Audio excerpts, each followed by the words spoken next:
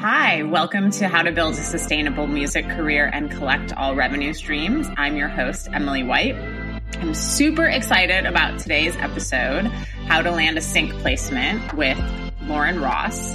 I want to set up the episode so you just have a foundation of the basics and some of my thoughts on how to land a sync placement as we really dive in on Lauren's career and cover how to land a sync placement towards the end of the interview. But I wanted to set that up and also add some additional thoughts from her that she sent me after the episode. So first, I wrote an article called How to Land a Sync Placement, also known as song placement in an advert, TV show, film, video game, all that good stuff. I wrote this article for Hypebot in 2014. And we still get emails, frankly, thanking me for it because I try to just lay out the basics. The point of the article was definitely not clickbait. It was just, here's the information. So I'm going to go over that. And that's also really the foundation of the second half of chapter 5 of the book, Music Publishing Isn't Scary or Confusing, plus How to Land a Sync Placement. We already went through music publishing not being scary or confusing with Molly Newman from Songtrust in the previous episode. But today we're going to dig in on sync because Songtrust does not pitch you to sync. They just collect on your music publishing, which reminder we went over with Loretta from ASCAP. If you are just signed up for your PRO, ASCAP, BMI in the US, PRS in the UK, SACEM in France, look up your country's PRO, and you are not collecting on your publishing beyond that, then you are missing out on money. And that can be really confusing. Because you are asked to sign up with a publishing designee or a publisher's share. But that's actually not what this episode is about. I just really want to hammer that into your brains because it's often the number one missing revenue stream I see from artists who write their own music. So now we're going to tackle sync placements, which has really been all the rage kind of for the past decade, which is interesting because kind of back in the day, let's say any time from the 80s, we'll just say starting in the 80s, or using the 1980s as an example, it used to be considered totally selling out to have your music in a commercial or a film or whatever. So much so that Neil Young put out a song and video in 1988 called This Note's For You, which was a play off of Budweiser, This Bud's For You. But what really shifted that was about a decade later, Moby came out with his album Play. And it wasn't getting, ironically, played on radio and kind of traditional promotional outlets. So they, I don't know if this was probably the label management, Moby, made the decision to license every single song on that album to, I believe, all commercials. I mean, don't quote me on that, but basically to license the song, license every song on the album. So that album went from being a quote commercial failure to being number one in multiple countries, selling over 12 million copies. And in addition, of course, there's revenue being made on the actual licenses, and it made Moby a total household name, which of course increased his touring numbers, his profile, all that stuff. So that kind of broke the mold into making licensing one's music acceptable, dare I say cool, and really, cracked it wide open for it to be, I hesitate in saying viable revenue stream. And we'll talk about this later on in the podcast. And I talk about it later in the book. I mean, the point of the second half of the title of this book and podcast is so you aren't missing any revenue that's owed to you, which has been the case with every artist I've ever come into contact with. Sync is interesting because it's not guaranteed. And I believe this is something Lauren and I talked about because I can't always remember what's in my head or what was offline or whatever. I'm quite sure we did. I've worked with artists that, didn't necessarily break through career-wise, but crushed it on sync. And I've worked with large artists that everybody's heard of that don't land syncs. And, truly great sync people like Lauren know what they can land. So, I sent her a band once, and again, we'll talk about this in the interview. And she wrote back a few weeks later being like, oh my gosh, so sorry for the delay. I can crush it on this. Like, oh my gosh, I have so many ideas. Like, I know so many supervisors that'll love it. And again, it's a band that, not everybody has heard of.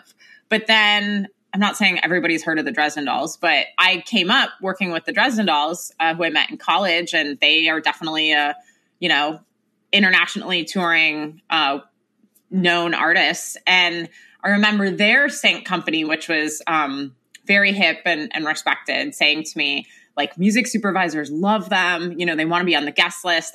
They're fans, but the music stands out too much to be synced. And again, sync is short for synchronization, which is synchronizing your music with picture. So don't be offended, if your music doesn't work for sync.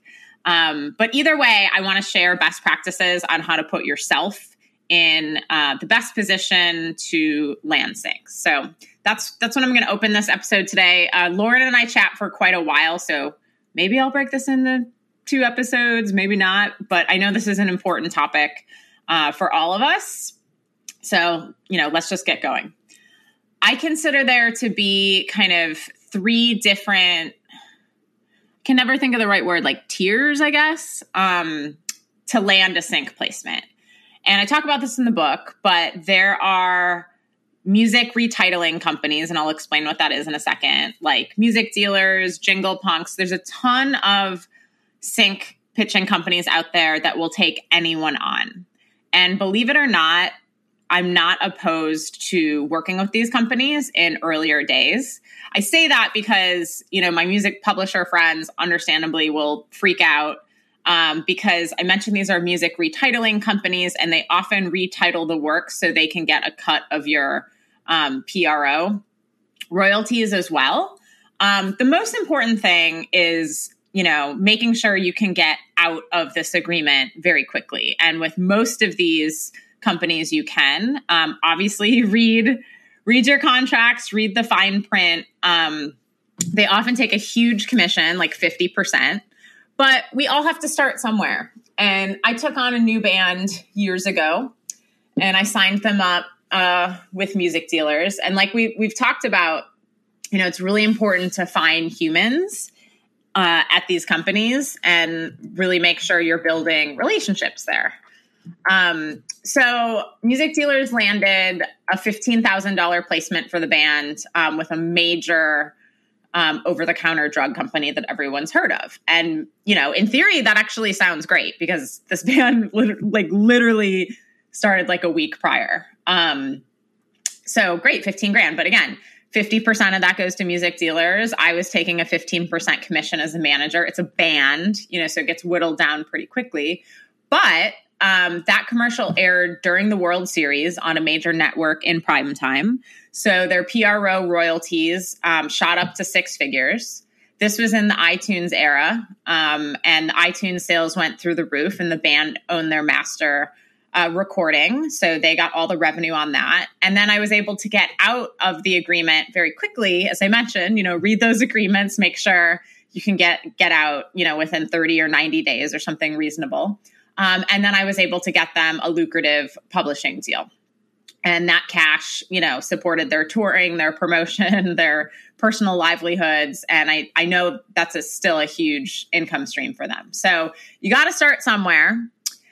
And so I'm really open to, working with those, dare I say, music retitling companies in early days. Now, one mistake I made as a young manager, which I reference in my conversation with Lauren that follows this, is a lot of these music retitling companies are non-exclusive. And so I think it's really natural to be like, sweet, like the more the merrier, right? Like increase your odds of landing placements. But the music industry is small. The sync community is smaller, and the music supervisor community is even smaller. And so what happened is I had a band up for like a 30 grand trailer. I think it was like a Vince Vaughn film or something. And the music supervisor couldn't figure out who pitched it first, and they were like, bye, and we lost the placement. So almost everyone is going to want to be one-stop shopping. And just to review, there's 2 rights, essentially, in any sort of music. There's the master recording side, and then there's the songwriting or publishing side. So sync placements are always 50-50, 50% to the recording, 50% to the songwriting side. And because of that, companies often want to represent both sides, which makes complete sense. Then they're not chasing down, multiple people to get approval when a lot of times these TV shows, commercials, all that stuff is on deadline and really has to get it done. At this point in my career, folks know that I respond to things quickly. We have a policy of responding to everything within 24 business hours. That's a conversation for another day. For some people, that's too slow. But folks, that I have professional relationships with know that I'm always going to respond to them. So in my ideal world, I love it when there's, one sync pitching company or label or whatever pitching the artists on the master recording side, and then one sync pitching company or publisher pitching on the publishing side. Again, I'm in a unique position where I've been able to do that because they know they're going to get a response. Most folks are going to want you to do, quote, one stop and represent both sides. And I totally get that. It makes everyone's lives easier. But my point in mentioning this is don't sign up for 10 non-exclusive sync companies because trust me, from experience, you're screwing yourself in the end when you do land that placement. No music supervisor has the time or patience for that confusion. So I did want to comment on exclusivity as far as the music retitling companies go. The next, again, level feels like the wrong word because it's just what is the right fit for you.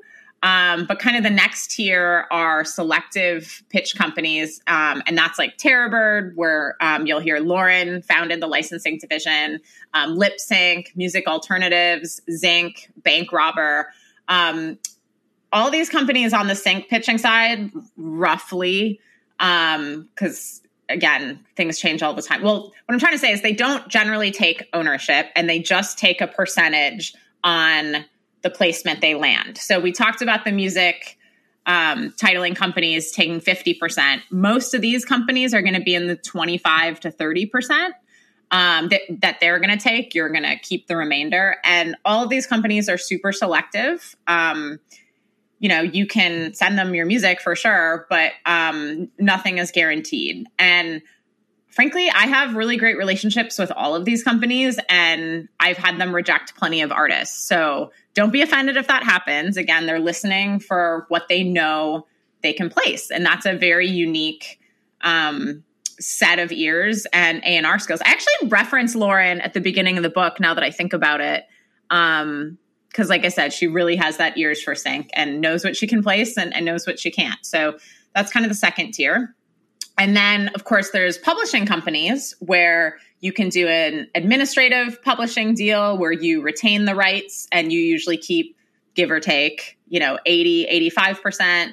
And the publisher, collects 15, 20%. And again, you own the rights. And then there's co-publishing deals where it's often a 50-50 split between you and the publisher, and sometimes they own a portion of your copyright. This episode is brought to you by La Quinta by Wyndham. Your work can take you all over the place, like Texas. You've never been, but it's going to be great because you're staying at La Quinta by Wyndham. Their free Bright Side breakfast will give you energy for the day ahead. And after, you can unwind using their free high-speed Wi-Fi. Tonight, La Quinta. Tomorrow, you shine. Book your stay today at LQ.com. We've talked about this. Do not sign a co-publishing deal unless there's an advance. And really, it should be a significant advance. I think I talked about, I was about to say his name. I don't think you'd care, but I think I talked about a musician friend who sent me a publishing agreement. He was sent, he wanted to hire me to consult to look at it. And it was a $2,000 co-publishing deal. And for like 20 years of his copyright, I'm like, dude, you could go work at Starbucks and make $2,000 if you need it. And so when I explained to him the differences between co-pub and admin and how much, the company would be benefiting in a co-pub deal, what's $2,000 divided by 20 years? Like, that's crazy. So he ended up getting the advance up to $7,500. I would have liked to see more like 10 or 15, but he's happy. So I'm happy. Yeah. And then so obviously publishing companies pitch you for sync as well. Traditionally, that's like, I mean, publishing companies also do co-writes and of course collect, on your publishing, but traditionally like sync is very associated with publishing companies. But as it's exploded over the past 20 years or so, labels and distributors almost all have, sync folks working them as well. So once you are working with a sync company, again, it's amazing if you can find a human there. Music Dealers was founded in Chicago, and so not all of these companies are in New York or LA or whatever in non-pandemic times, which is happening with all the vaccines, which is exciting. You could offer to play their office. You could offer to do a private webcast concert to their office for a lunch break or something. I just thought of that now. But either way, once you find a human there, whether you meet them in person or not, you want to mindfully and respectfully keep them in the loop on what you're doing. And that's something we will talk about throughout the podcast, that I talk about throughout the book.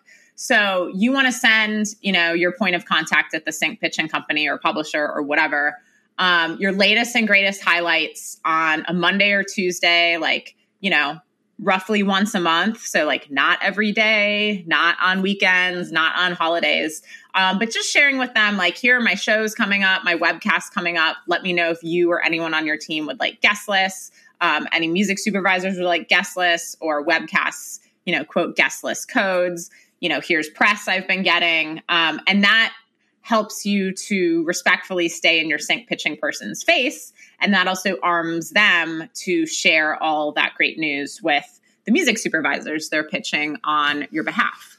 The other thing you want to do is always have instrumentals created whenever possible. And you'll hear Lauren in the interview emphasize the importance of getting those mastered as well. Getting instrumentals is an industry standard, but I constantly have to remind producers to deliver them. So just make sure you ask for that up front so you have everything together. You also need clean versions of your songs in case that's necessary for the songs that have lyrics. And again, Lauren will explain this. Most people know this. The instrumentals, obviously tons of synced music is background music or when dialogue's happening. So don't quote me on this, but I would say at least 50% of sync placements are instrumental, if not more. So that's why those are literally really, really valuable. Have your lyrics all typed up in a PDF. So your sync pitching person and the music supervisor has that. And then most sync companies have an asset delivery system, or we'll send you a form or a spreadsheet or something. But essentially, you're going to want high quality files in link form of both your mastered instrumentals and your recordings with music. Send Spotify links as well, because that's easy for folks to check out. And again, these should all be links. They should be non-expiring links also. So links to get, like I said, the mastered instrumentals, master songs, Spotify links to the release songs, if it's out yet, because if it's not, that's cool too, which we'll talk about. Lyrics and and then, like I said, just mindfully keeping your sync person in the loop on your latest and greatest highlights. The other thing to keep in mind, which we covered in the business affairs episode, is if you do have any co-writes, you want to make sure that co-writer has pre-cleared their share for sync. And that way, your publisher, your sync pitching person, who's ever pitching you for sync is armed and ready for that information, because you don't want, I'm not saying don't co-write, but that can be a turn off to music supervisors and even sync people, I have to go get all these people's permission on the placement. So just have everything pre-cleared when it comes to co-writers. And I've honestly never had a co-writer say no to that, because that frees them up to go fishing, go on yoga retreat or whatever, and not miss a placement because they're off devices or something. So that's really important. And also do not submit any music for sync that you have samples of, or that you have samples on, because you don't own the rights to that. And you don't want to make it really far down the line and then have a frustrated music supervisor when they realize, actually you were using a sample. So those are my basics on how to land a sync placement. I talked to Lauren Ross for quite a while, as you'll hear, and she sent me a very long email afterward that I want to share with you all with some additional thoughts. So this should make sense in context because I gave you the basics, and then I'll give you this information from Lauren, and then you'll hear Lauren's interview. So I promise this will all make sense. But Lauren wanted me to add that one of the biggest advantages to working with a sync rep is that they're hearing about projects and musical needs before that information is publicly available. And so what she's saying here is an artist may watch the premiere of a new series and think, my music would be so great for this show, and look up who the music supervisor is and reach out. But by then, the whole season may have already been completely wrapped for several months. And season 2 might take place in a different time or place, and therefore needs a completely different style of music.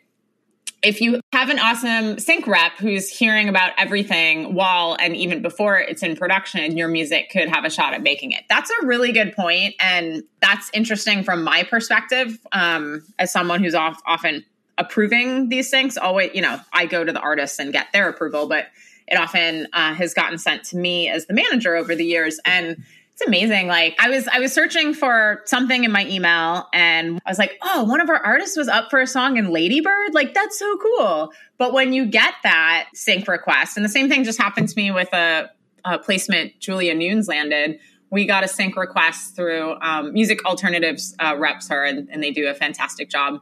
It just said for a show called Ginny in Georgia. It didn't say Netflix or anything like that. We approved it on July 5th, the day after the U.S. Independence Day. So I think we were just in vacation mode. And then it was on that show, and it ended up being the number one show on Netflix. And, Julia's numbers and everything just went through the roof. She was like, I don't remember approving this. And I was like, I don't either. I mean, we checked. Of course, she approved it, and I'd approved it also. But like I said, it was weird holiday day or whatever. So yeah, Lauren makes a really good point here. Most sync people, that's their job, is to have relationships with music supervisors to know this stuff. But don't feel bad if you're watching a show and you're like, oh my gosh, my music would be perfect for this. And then you reach out and like Lauren said, that season is wrapped. They're working on a new season, and it's very different. So Lauren also wanted me to add that some good ways to find which sync reps you want to reach out to include looking up who reps some of your favorite artists and labels. Ask your artist friends who their sync reps are, or who their publisher is and what their experience has been like. She adds, don't be annoying, but also don't give up. Give companies some time to check your music out. No news is not always bad news. People truly may just not have gotten a chance to listen. It could easily take a month to hear back. And again, I talked about that, in this part and with Lauren when I sent her a band, and you'll hear I've known her a super long time, and it took her weeks to get back to me. And I totally understood because she's super busy. But when she did, she was like, oh my gosh, this is so amazing. And, to be honest, everyone in the industry, everyone in the modern world is super busy all the time. But sync people really are, because their job is to be, interfacing with music supervisors, staying on top of this stuff, often, wining and dining music supervisors, going to shows, stuff like that. So they're really busy. And it's amazing. The best sync people I work with, I don't always hear from them, but when I do, it's amazing information, here's 30 pitches we've made on this artist, or, Scott Cresto at Music Alternatives, always shows up at South by Southwest when there's a million showcases and a million things going on. He always has a music supervisor in tow. So I really like Lauren's point. No news is not necessarily bad news, and just respectfully and mindfully, check in once a month or so until you find the right sync pitching person for you. Lauren also wanted me to add, some companies will only be interested if you have new music. Others, which I know that, that's why, if you can send, unreleased material to your sync pitching person, I usually do that in a private SoundCloud link. Do not send attachments. Lauren feels like that artists are people are getting away from sending attachments. I don't think they are. I still feel like people send massive attachments. So yeah, so she said some companies will only be interested if you have new music, but others are just as happy to hear catalog releases. she says for the music that she represents, will consider music released in the 70s or 2000s as much as music that's coming out next year. And you'll hear Lauren has had just amazing success working with like Elliott Smith's catalog. And so, so of course they want new music. I would say that's the priority, but send your catalog too. That's for sure. And Lauren also added, please don't try to make sync music. I mean, that kind of goes along with chapter 1, getting your art together. She says it'll sound fake and forced. No one wants to put a fake ass song in their project, and no one wants to rep fake ass music. Make your art. That being said, she does think it's okay to keep sync in mind when making your music. And what she means by that is if you don't need to include a sample in your song, don't. If your lyric doesn't need to include the full name of a historical figure in it, don't. If the song does need the sample or does need the hyper-specific lyric, don't censor your art. Just know that that specific song probably won't get synced, and that's okay too. And, what we're talking about there is just, create the art, from your heart, from your soul. That's what's going to connect with people. And you'll hear Lauren does get requests for experimental noise rock. I'm just laughing because that's like, the genre I mentioned or whatever when we were talking about this. But like I said, there's plenty of artists with huge careers that don't land syncs at all. So just, I'm covering this topic because I would be remiss not to, but don't be offended if your music doesn't get synced. It happens to tons of people. But like I said, the whole point of this episode is to put you in the best position to land sync placements, which is a very competitive part of the industry, which I don't know. I mean, I guess Neil Young would have believed you in 1988 because that's why he wrote and put out that song and video. So Lauren also added, she said one of her personal favorite 2-part gauges for testing the strength of a composition and the strength of a recording, which again, she's talking about likelihood of landing syncs. I think she would agree with me. Don't go changing what you're doing just to land syncs. But this is a good litmus test. 1, can the song stand on its own with just vocal and piano? And 2, can the instrumental version stand on its own without the vocals, at least without the lyrics? A song doesn't have to pass this test in order to be great, but if it does pass it, it probably is great. So that's interesting. And she wanted me to highlight that having your contact info on your PRO's websites is super important because that's where music supervisors often go to find you. And I've been preaching the importance of Songtrust. And as mentioned, Songtrust does publishing, songwriting collection and administration for you, but they do not pitch to sync. And Lauren said one thing that's happening is so many artists are signing up for Songtrust that when the music supervisor goes into a songwriter's PRO to try to figure out who to contact because they want to get the song, it might just say Songtrust, which they administer thousands and thousands of songwriters. So you want to make sure that your contact info is associated with your PRO on their website so music supervisors can find you when they're looking for you. And finally, I definitely want to add that Lauren's music, La Luma, can be heard on Spotify. I'm sure other streaming services, but she mentioned Spotify in the email because you'll hear her say that she's not a social media person, but she is beginning to work on new material. And I didn't get a chance to add in the conversation. I feel like a bad friend because I actually didn't even know Lauren was a musician. I guess I did know I knew the competitive flute player part that you'll hear about. But anyway, her career is amazing. She's amazing. Definitely one of the best sync people I've ever met. One of my favorite humans. So enjoy my conversation with sync person, music supervisor, and all around great human, Lauren Ross. Enjoy. Welcome to episode 10 of How to Build a Sustainable Music Career and Collect All Revenue Streams. I'm your host, Emily White. Today, we are going to talk about, I should look up what chapter it is, but I know the episode number, and it's episode 10, How to Land a Sync Placement. And I'm so thrilled to have my old friend, Lauren Ross, as our guest today. Welcome, Lauren. Thanks for having me. It's great to talk to you, Emily. Yes, absolutely. So let's start at the beginning of your career. I mean, you can start prior to this, but when we were chatting before, I didn't realize that you lived in France. So, tell us how you started. I mean, obviously you love music, you're a musician, all that good stuff, but get us to college, because that's when I met you. Okay, sure. Yeah, I mean, before college, I was just a major classical music nerd. I started playing the flute just before sixth grade, and it just became like, it felt like a native language to me the moment I started playing it. And I just became so, in some ways that like other people are like horse girls, which actually I kind of was too. I was definitely like a flute girl. And I was like, I refer to myself as a former competitive flute player. Amazing. And yeah, I was like all up in the Virginia flute fairs and playing in city band and district band and piccolo in the marching band. But then I also loved other instruments a ton too. I played sax in the jazz band, and I played guitar in a garage band with my friends. And all of that love of different instruments then led me to, first I was at the University of Miami in Florida. And then I ended up transferring to Berklee College of Music in Boston. For me, that was the right choice because I was at a point in my life when I was ready to be just surrounded by music. When I was at University of Miami, I chose them because they had a really amazing music department, but they also had this really strong international population, which was important to me.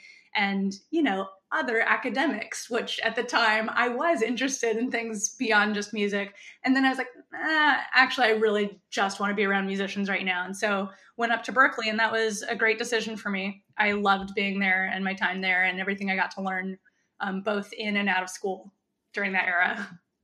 Amazing. And for the nerds who are paying attention, we are covering chapter 5 today, who are following along in the book. So I did look that up. So when were you in France? I totally didn't know that about you. Oh yeah. So my biggest loves, like especially like in high school, middle school and high school, was my loves were of music and language. I felt like they went together really well. And I was determined to learn to speak French. I spent a summer at Virginia has these things called the Governor's Academy. And I went to the Virginia Governor's Academy for French, and then was like, you know what, the only way I'm going to actually learn to speak French is if I go live there. And so I convinced my high school to let me graduate early. I ended up taking like night school government classes. I took summer school PE. I took English class at a local university, Christopher Newport University, just so that I could cram through all my requirements so that I could graduate early and then go live in France. I found a host family and was attending a high school there. The only class that had an opening was the 11th grade economy track, which was very disappointing for me. I would like wistfully look out the window on the city bus in Marseille as we would drive past the like essentially the equivalent of like the arts and music magnet school. Yeah. Like I would pass it every day on my way to like the like math and economy magnet school that I was attending. But yeah, I mean, I even was playing there. Like I still maintained private flute lessons every week while I was there. I got to take, in addition to like getting to take the back, I can't remember what it was called, but there was like a national music exam that I got to be a part of and take there. And so that was really cool to get to learn. Like I learned solfege in French and like, you know, learned that fixed do situation, which anyone who knows what I'm talking about, you know what I'm talking about. And so like I got to learn some, you know, I guess some chefs learn like French technique. And in some ways I got to learn a lot of French music education in that way by living in France, even for that time.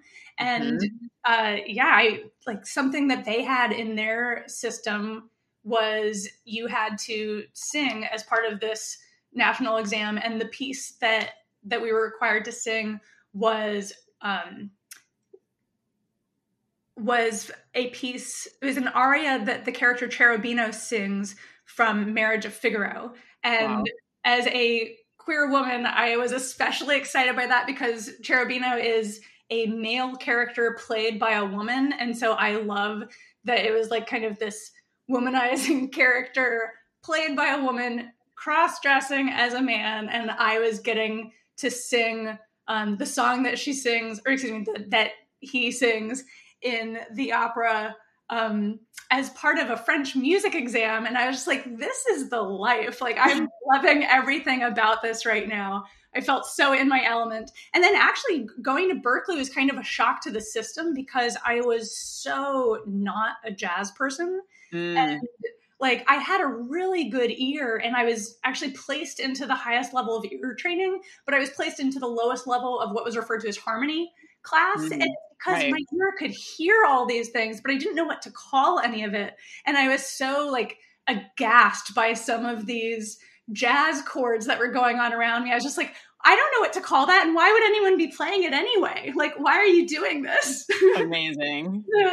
So Berklee was an amazing education for me, breaking out of just that classical realm and getting to know other kinds of musics. And that's also, that was also me being a college age person and then also getting into like Sleater-Kinney and other like queer punk rock stuff. And then discovering these loves of more experimental modern musics, again, going outside of just the classical realm and getting really into bands like Deerhoof, Shoo Shoo, these bands that were doing something different, Hella. And it turned out a lot of those artists that I was really loving were on this label called Kill Rock Stars and their weirdo sister label 5RC.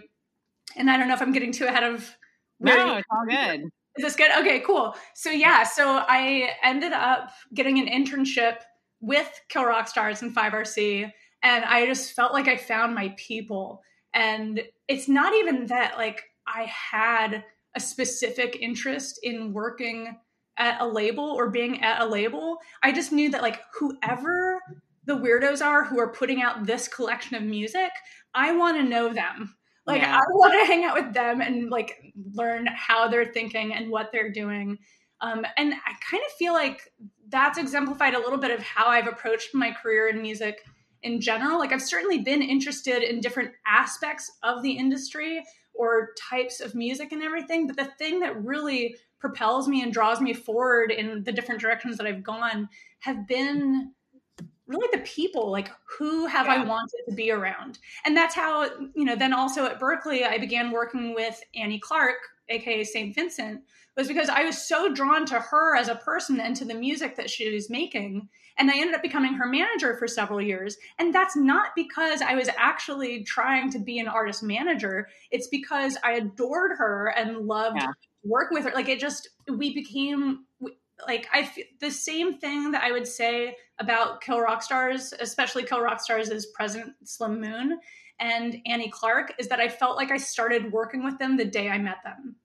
Right. It just made sense. Like it just clicked. And it just felt right. It felt right learning whatever it was that I knew that I supported what they were doing and I wanted to be as useful member of their teams as possible. So in Annie's case, I was her manager in those early years. For Kill Rock Stars, I was executive assistant to Slim Moon for a while. And then he is the one who introduced me to the field of sync licensing. And eventually then I started the in-house sync licensing department there at at Kill Rock Stars. And then that took off and I fell in love with it and then ended up joining Terrorbird a few years later, starting their sync licensing department. Yeah, go ahead. Well, yeah, none of these things were planned. None of them were intentional. None of them were the goal. None of them were even things that I had heard of prior to being introduced to them specifically. Like I did not know about artist management until I started St. Vincent. I did not know anything about record labels until I started interning and then later working at Kill Rock Stars. I didn't know anything about sync licensing until Slim Moon said, "Hey, do you want to do sync licensing?" And I said, "Yes." What's that? Yeah.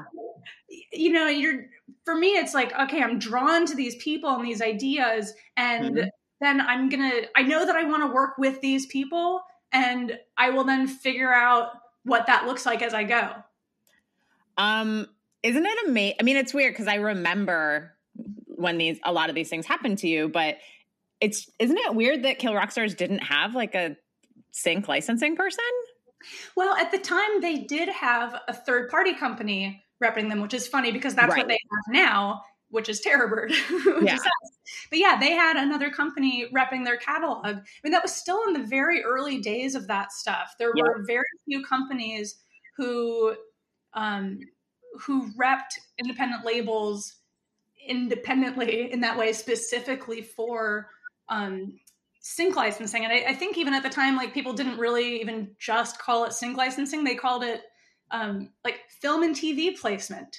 And then like that kind of broadened out as then it was like, well, actually this covers more than just literal film and TV. But I remember even like my first business cards at Kill Rock Stars. I mean, I'm sure I had one that said executive assistant. But then like the one that I had after that, it didn't say sync licensing or licensing person or whatever. It said film and TV or film and TV licensing or something. Yeah. And yeah, I mean, that seems just so narrow now thinking about it. But that's how it was, right? Yeah. And you're not going to say to, artists on Kill Rock Stars, like, we're going to get you in every commercial ever, So it's like, there's a reason it said that.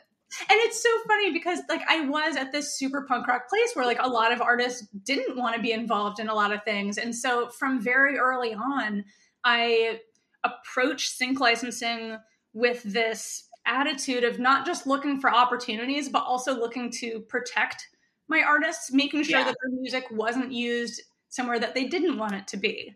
Mm-hmm. And it's funny, Eric Johnson, who was at Wyden Kennedy at the time in Portland, an ad agency, he became one of my early, I use the word mentor, but what I really mean is like I talked to him on the phone once.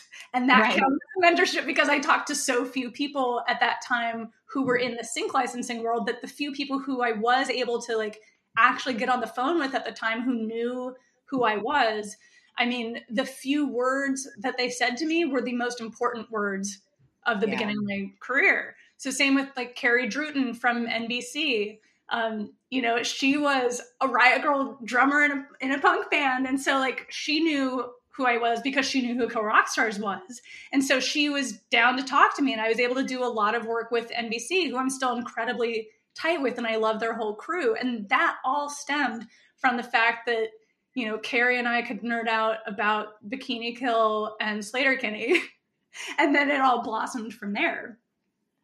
100%. Yeah. I mean, you're touching on so many things, just like the industry, for me too, the industry is all about relationships and like genuine relationships. And like, for me, that was always like bonding about and like geeking out on music. And and then what you said about mentors too. I mean, your example was more specific because not a lot of people were doing that, but this is not the Interning 101 podcast, but I do like to remind people that mentors don't always come in the form that we want them to or think that they will. So that's amazing that you gleaned that knowledge just from a few words or one conversation. I love that. Oh, I remember specifically the most important thing that I took from my like that specific phone call with Eric Johnson, because he was in Portland and I was in Olympia, Washington, like there was this like same musical scene that we were in, even though he was in like, the corporate world being at a massive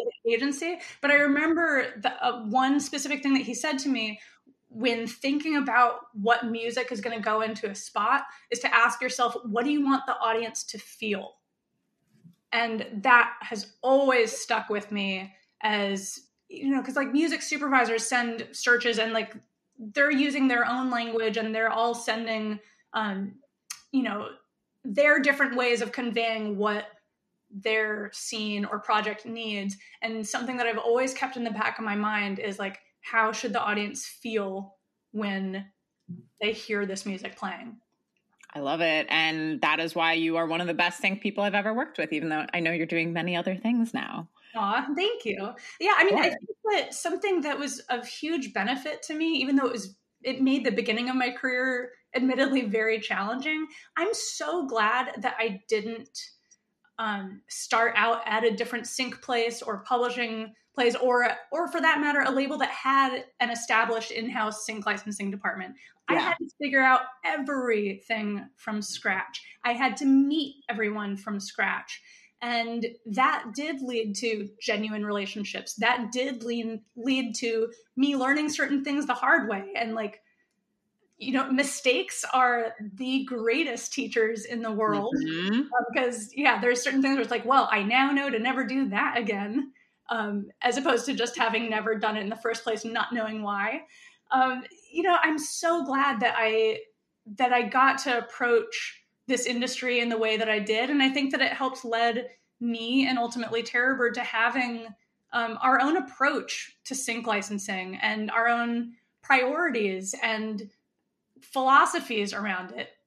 I think that one of the biggest things, in particular, perhaps because I was at an independent label like Kill Rock Stars and not like at a major label, I never had anyone telling me like, here are the singles, here are the priorities, try to go get these songs placed. It always was about collaborating with the people on the other side. I still consider that I have like two sets of clients. There's like, my actual clients who are the artists and labels that we rep. And then there's the music supervisors, the ad agencies, the production companies, the films.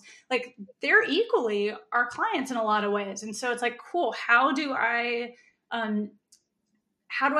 fulfill both of their needs? And music supervisors do not need to be pitched on like, here's our priority, here's the single, like Totally. we're push this thing. Like no one wants to hear that.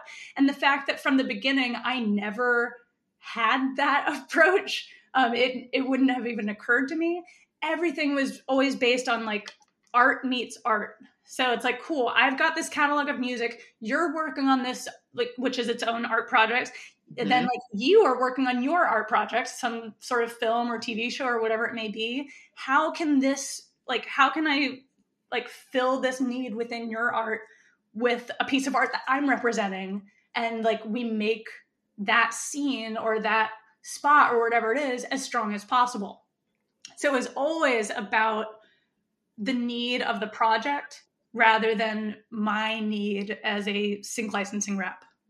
And that's super important for people to understand. I mean, really in any sort of partnership in the music industry and probably life, like business life, because it's not about fighting to the death and getting as much money as possible. Obviously, it's your job to get as much money as possible. But I mean, we keep talking about relationships, like these are your people, So I think that's one of many reasons why you've been so successful in this area.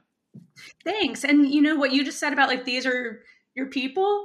I mean, most of the people who I was in touch with in the first, let's just probably say like in the first year of me doing sync licensing, most of those people still work in sync licensing. Most of those music supervisors are still music supervisors. Some of them maybe are now on the rep side, but they're still involved in this industry. Like they're still my contacts. Of course, there have been new people who have come up. I mean, this industry has, like this segment of the industry has broadened and has grown exponentially over the years. But those early players, they're still there. Yeah. So yeah, like I definitely recommend always having a long-term vision to things. Like you're not just trying to make a connection to make one thing happen. You're meeting people who you're going to be working with for years and years. 100%. That would be such a good segue into one of my questions, but I do want to ask, how did you first connect with Annie Clark? Oh, well, we were in school together. We were both at Berklee College of Music. And I remember there was, I can't recall the name of the performance. It was some sort of talent show is not the right word for it because it was Berklee, but there was, I'll call it a concert. There was a concert that was happening in BPA. Wait, is that what it was called? Sorry, it's been a while since I remember the name of the Berklee Performance Center, is it? Yes, BPC, Berklee Performance Center. Yes. So there was a show going on that like certain people within the school were performing at, and she was one of those performers. And the moment she started playing, like the room was just dead silent. Cool. And it was just so evident that like whatever you're doing right now is so special. Like there's something so unique and captivating about you and what you're playing and how you're playing it. And I mean, we were all such music nerds that like she could go off being the amazing guitarist that she was, the amazing composer and musician that she was. And we were there for it. Like, we were following how incredible what she was doing was. And then the fact that she had this incredible performance element to it, even her playing just a 3-minute song, you could see that instantly. And I remember, like, when she finished, that, like, everyone just lost their shit. And like, there was then some sort of party happening afterwards at someone's house, and I found her, and I was just like, I want to help you. I want to work with you. I love what you're doing. And she was just like, oh my God, like, I love it. Like, I, loved the spirit that I immediately had. And we met up the next day and we just started going, like, right away.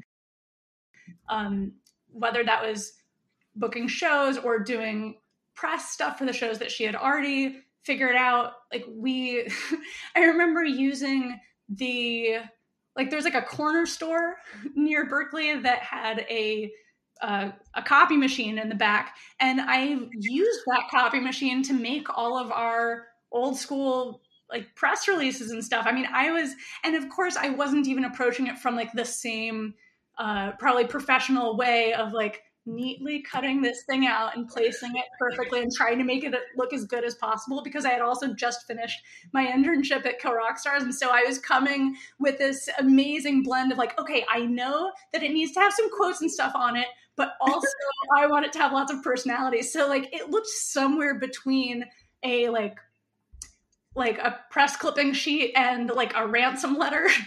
Like, it was really very, very punk rock and very, fucked up and photocopied, as Brian Ray Turcotte would say.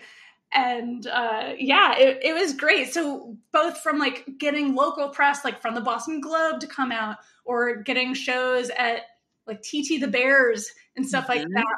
Like, it started that small, and then, like, booking an East Coast tour. And I remember the biggest, like, get that we got was getting to be first of 3 opening for Shoo Shoo at the old knitting factory at 74 Leonard Street. I will still always remember the actual street address.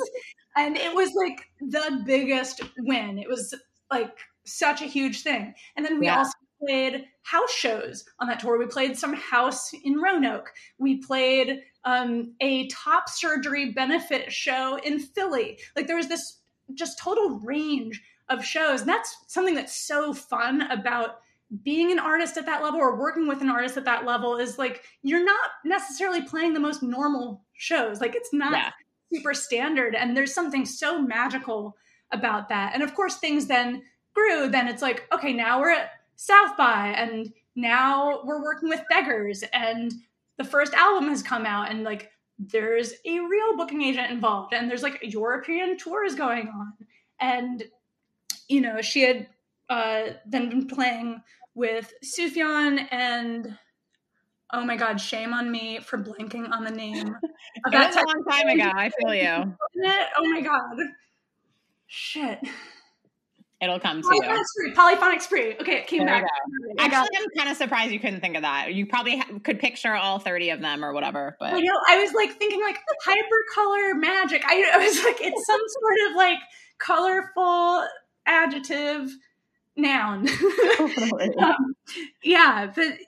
working with her was so fun, and we just spoke the same language. Like, I think it really helped that, like, we were both queer women, super nerdy ass hardcore musicians who, like, we wanted her music heard, and we wanted her to be in front of people. And we knew that as soon as she would win them over, whether it was like playing in stores at Other Music, or then she was doing this tour opening for Midlake. And I still remember the feeling, being at Bowery Ballroom on that tour.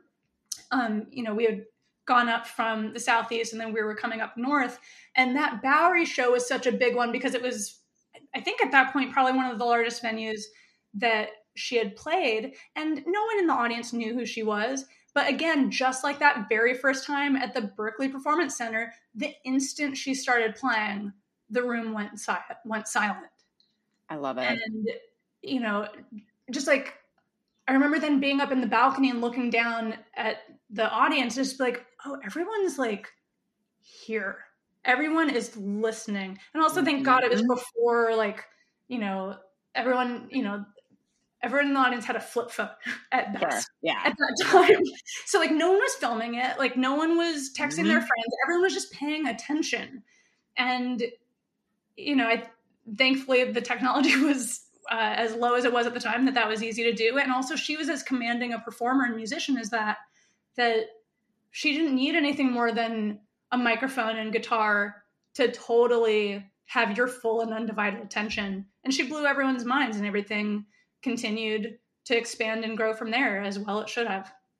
I love it. And I mean, I knew we had kind of similar stories, but I'm just like, our stories are very parallel, and I'm completely taken back to that time hearing you talk about it. It was, I mean, we were the perfect age, but like it was special and exciting, and the Boston music scene was great. I mean, music's great, but and you know, like you and I, like part of what we shared there is that we recognized a really special performer, like really right away, and so early in their careers, and just wanted to be a part of it. Like really wanted them to be heard and seen. Yes. And we're down to do whatever, to take on whatever role was needed in order to make that happen. And I'm sure that you and I did so much that, like, you know, we didn't really know what we were doing, probably. No, not at all. Yeah. But clearly we didn't do that bad a job. No, I mean, your path completely worked out. But yeah, I mean, there's so many parallels. It's like, this artist played my school. I introduced myself to them. Absolutely. I love it. Do you remember meeting me? Do you remember meeting me? Because I remember that clearly. Yeah, we met at the Emerson campus. I was visiting my friend Elise Lociavo. Hi, Elise. She was managing an artist named Anne Heaton at the time. And so I don't know why we like went to like was it like in the computer lab or something? Do you remember? Well, it's funny because I thought it was at Northeastern. I don't know. I thought it was at my university. I don't know what I would have been doing at Emerson. My apologies. Sorry, Boston. I accidentally said Emerson. I meant Northeastern. Oh, okay, cool. That makes me feel better. I was like, oh, what was I doing at Emerson? No. We were both at Northeastern. My bad. Yeah, all good. Well, I just remember meeting you, and I don't know. I think you said it first. So did you graduate college in 2005? Because I think it was, okay, same.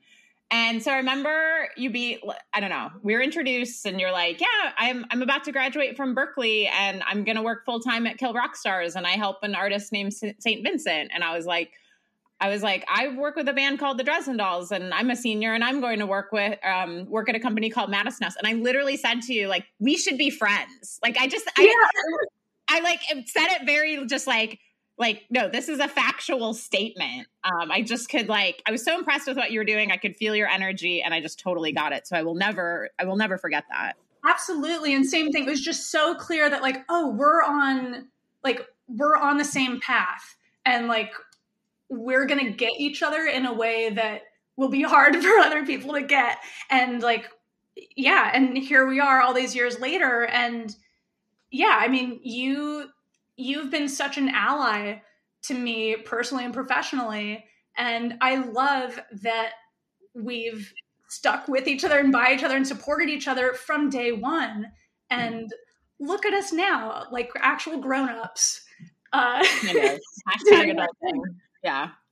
Yeah, no, and that's such a great point too. Like, you don't always need to be like meeting and befriending the old school people. Like, that's great too. 100%. Like, you know, I mean, again, like I said, like Carrie Druten, who from NBC, who had been in the game for a while, like it was so helpful for me to meet her. It was equally just as helpful in my career to have met you, Emily, at the time that I did, because we came up together.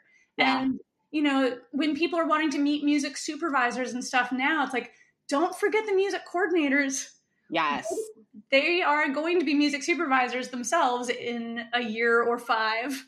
So like, you're going to want to know them too. Just like when you're in college, get to know the people at your college radio station, go work at your college radio station, be an MD, be a DJ, whatever, because those are the people who are going to be entering the music industry. Those are going to be your biggest fans. They're going to be your colleagues. They're going to be your allies. Like, go befriend them, go be part of their scene, because they are part of your scene and they will be for years and years to come. Yeah. And also just, I mean, it's way easier said than done, but also just don't be shy. You know what I mean? It's like, people are probably blown away by your story and everything you just said, but it's like, oh, you were blown away by this artist. So you went up to, you know, from this vantage point, it's just like, oh my gosh, like you managed St. Vincent, like in the early days, that's so cool, blah, blah. But you're just like, oh, I was blown away by this artist.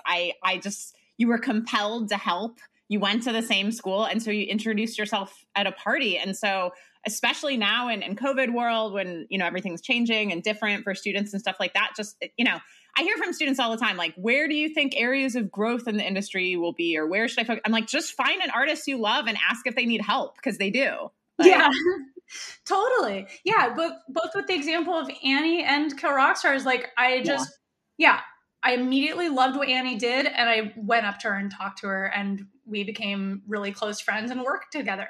And then with Kill Rock Stars, I knew that I just loved the music that they were doing. And so actually what happened is I went to a gossip show and I saw Beth Ditto and Kathy Mendoza from the band sitting outside on a bench. And I walked up to them and I was like, I'm queer and from the South too. And like, you know, and then we started talking, and then I was asking them about Kill Rock Stars and Olympia, Washington. And they were like, oh, you should totally move to Olympia. It's great. Or like, oh, you should hit up Slim. And like, he goes to New York a lot because his lady friend lives there. And so I was like, great. And so I cold emailed Slim and was just like, here's what I'm drawn to. I want to be a part of this. Like, I want to intern for you. Can I like meet up with you in New York during CMJ? And, you know, like, I guess at the time, like, it would have been weird for me to just fly out to Olympia, or rather he was not going to hire an intern from across the country sight unseen.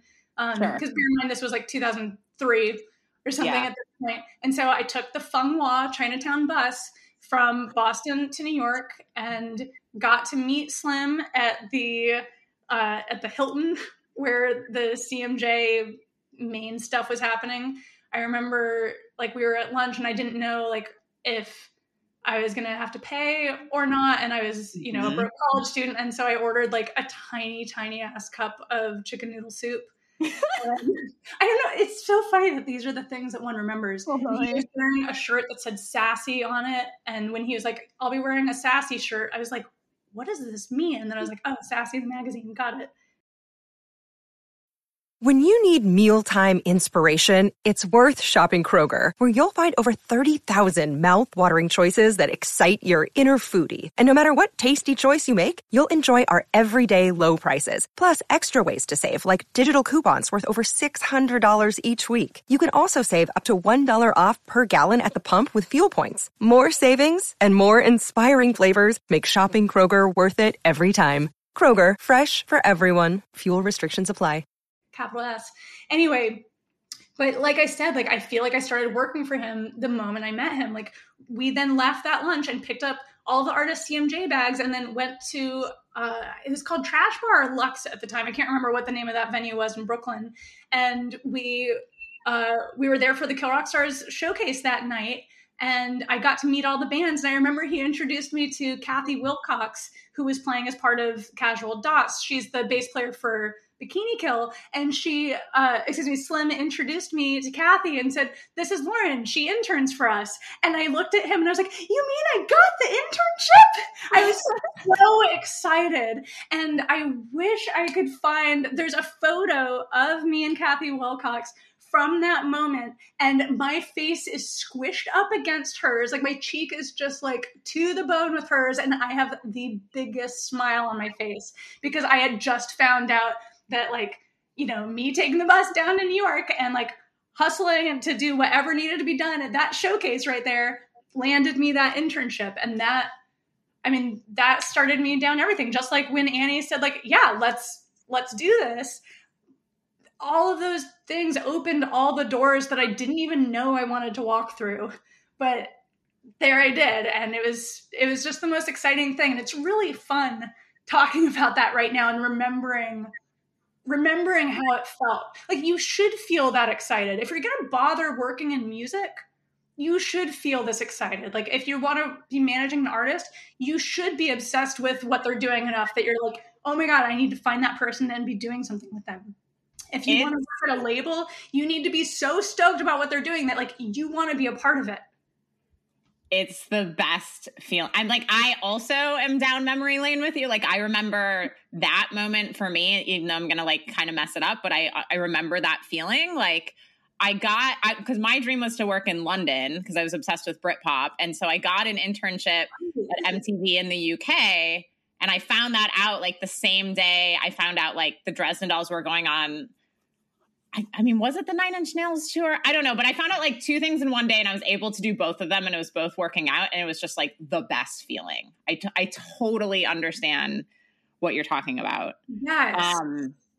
Also, side note, Chinatown Bus is the, boulevard of dreams between Boston and New York, for $10. I know there's like Bolt and better things now, but I mean, I used to take the Chinatown Bus between Boston and New York for internship interviews in the same day to save money. So absolutely. I remember taking it down to see shows. Like, I distinctly remember getting to see Electrolane in Boston and just being like, I want to experience that again. And I got on the bus, and funny enough, also, got off the bus in Chinatown, walked over again to 74 Leonard Street to the Knitting Factory, and saw Electrolane play again. It was just like, oh, that's like the greatest thing in the world. Then I could hop back on the bus, and 4 hours later, arrive in Boston again and find my way back to Jamaica Plain or wherever I was living at the time. Coming down for shows, I remember that. I even met a really good friend on the Chinatown Bus. He was in a local Boston band, and I knew that. So I introduced myself to him, and he was like, oh, want to sit here? And so we talked for like 4 hours, and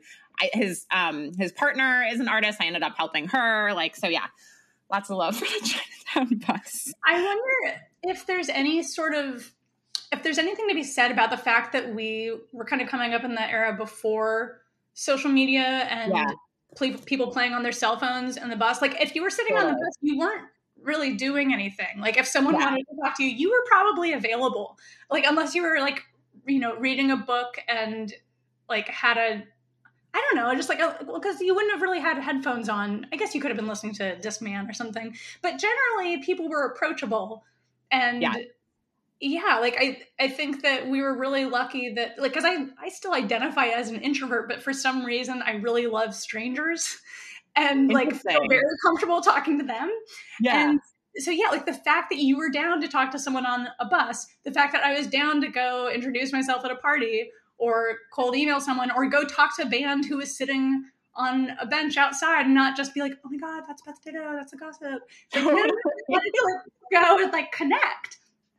Yeah, it's such a good point. I could talk all day about that, but we need to dig into the... Oh my God, sorry, yes. No, don't apologize. I want to talk to you all day about running into Mike Orr on the bus, and now he like tours with Smashing Pumpkins, and he like came out with us that night in New York. I'm so with you on the social media thing because it's like he probably would have had other plans or whatever, but anyway. Okay, so I remember meeting with you a few years later. You were at Kill Rock Stars, and you were in New York, and I was working. I mean, you were in town, and I was working at Madison House, and you were like, "Yeah, I just landed, so and so, like a $30,000 juice placement in the UK," and I was like, "Gosh, when can you start doing this for my artists?" So yeah, so how long were you at Kill Rock Stars, and how did that evolve into working at Terrorbird? Yeah, so it was let's see, so I graduated in 2005. Well, my internship, like I had met that crew in 2003, started my internship in 2004, then went back to Boston, graduated in 2005, and then right after graduating, started working for Kill Rock Stars full time. And I was there until 2009. In the spring of 2009, I moved over to Terrorbird to start their in-house I don't even know why I'm saying in-house, but to start their licensing department. And Terrorbird was a music marketing company that I was already super tight with. They did a lot of radio promo for Kill Rock Stars. So there was even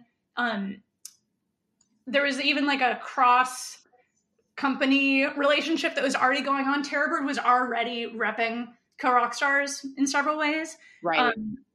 And then I think it's okay for me to say this eventually. So my boss, Slim, then introduced me to Jess from Terrorbird, who I guess it was actually before she was at Terrorbird. But anyway, Jess and I ended up dating for 6 years. And so Jess is my best friend. She owns Terrorbird. We work together. We just happened to accidentally live together for like a long time. Anyway, Totally. But like we always worked well together. And so when she launched Terrorbird, you know, I was there supporting her as a person, but I was still at Kill Rock Stars for several years. She started Terrorbird in 2006. And so then it wasn't until 2009 that then it just made so much sense that like, you know, I had spent those years building up all of these contacts and relationships. And I got to the point where I had these genuine connections where music supervisors were coming to me with all the projects that they were working and what they needed. And, you know, for as deep and varied as the Kill Rock Stars and 5RC catalogs were, I certainly didn't have everything that everyone needed for all their projects. And so it made sense to expand the catalog that I was representing and be able to have more music to offer people depending on what project they're working on. And Kill Rock Stars was incredibly supportive. I remember being so scared to like send that email, like proposing this idea of like, what if I move over to Terrorbird and bring Kill Rock Stars as a client? And Portia Sabin from Kill Rock Stars at the time wrote back to me within like 30 minutes and was like, great idea. And I was like, so relieved. Yeah. And then it all grew from there because Terrorbird was already doing radio promo and PR. And at the time, which was more what was known as new media at the time, with like blog stuff. Yeah. They already had a client base. They already had all these other labels who they were working with and who trusted them. And so when I launched the Terrorbird sync licensing department, out of the gate, I had like 10 labels that were on my roster. So I was really in a super fortunate position where I was able to build my reputation while coming from in-house at a label that was, you know, small but respected and known, and then move over to somewhere where then my roster could expand tenfold instantly. Because these labels loved and trusted Terrorbird, and a lot of them also knew me and knew that I came from the same, indie perspective and had that ethos that they were a part of as well. And I was from their world, and so people trusted me. And so yeah, I was really in a very, I didn't realize what a fortunate position I was in really until years later when things truly exploded and I like within the sync world. And I realized how incredibly fortunate I was to have gotten into that field when I did. Like before there was that feeling of like kind of gold rush era, like everyone is now starting a sync company or everyone is getting into this. Like, I mean, I wouldn't try to start a sync company now. Right. But thank God I don't have to because I did 15 years ago. Or whatever. And yeah, like because I've been in it for this long, it's fine. I was very fortunate to have been able to get established before the field got kind of overcrowded. Yeah, but you're also a part of the boom, and like your unique perspective, from being, this might sound weird, not just being a musician, but being a musician as long as you've been a musician, like it is an extremely, sync is an extremely creative part of the field and people don't always understand that. So I was so excited, when you launched that division at Terrorbird, because I was like, yeah, Lauren can work with my artists now. Because that's what I'd wanted, for so many years. I knew you'd been crushing it at Kill Rock Stars. And there's so many reasons I respect you. But one in particular with sync stuff. And I explain this to artists all the time and use you as an example. Like great sync people like yourself know what can be placed and know what is really going to is not going to be placed, or, is less likely to be placed. And that's not a reflection on the music, like I remember I sent you a band called Gold Motel, and you've probably heard me tell this story before. And you wrote back, like a few weeks later or something, and you're like, oh my God, I'm so sorry. I'm just listening to this now, which I'm like, you're super busy. No worries. And you're like, I can crush it with this. Or like, you were so enthusiastic. You're like, this is great. Let me do my thing with this. And then, I remember, I won't say the company, they're a totally respected company, but the company that the Dresden Dolls label had working them to sync would say to me, like, music supervisors love them. They want to be on the guest list. They're fans, but the music stands out too much. It's not very placeable. And so that feedback that feedback wasn't from you, but the feedback on Gold Motel, it's like, that's super helpful, and there's artists, I'm sure this has happened to you a million times, where there's artists that you love, that you believe in so much and that you're a fan of. But if it's, like noise rock or so, I don't know, you know what I mean? Like it might not always fit to picture. So yeah. So tell us about your time at Terror Bird and some of those experiences. Yeah. I mean, first off, I just have to comment on your example, like, if it's noise rock, because like, if you do need noise rock, we probably are still going to be your best source for noise bands and like all the weird shit. In fact, I remember getting a search once from PJ Bloom, and his search said, like, send me your weirdest stuff. And I had to just pick up the phone and be like, how weird are we talking? Like, how weird are we talking? Because like, do you mean like weird to a normal person, or do you mean like actually weird? Because like those are two different things. Anyway, sorry, that was just, I should have said experimental noise rock. That's what I was thinking in my brain. But you get it. No, because like, but you're bringing up such a great point, which is that, it doesn't always make sense to work with every artist who you're a personal fan of. Right. And at the same time, you can work with people even if you think that, that what you'll be able to do for them or do with them is limited. Like there have been instances where there's a band that like, oh my God, we love this, but like we won't be able to do anything with it. So like, we're going to pass and not take it on, but we genuinely love you. And then there's other times too, where it'll be like, oh my God, we love you.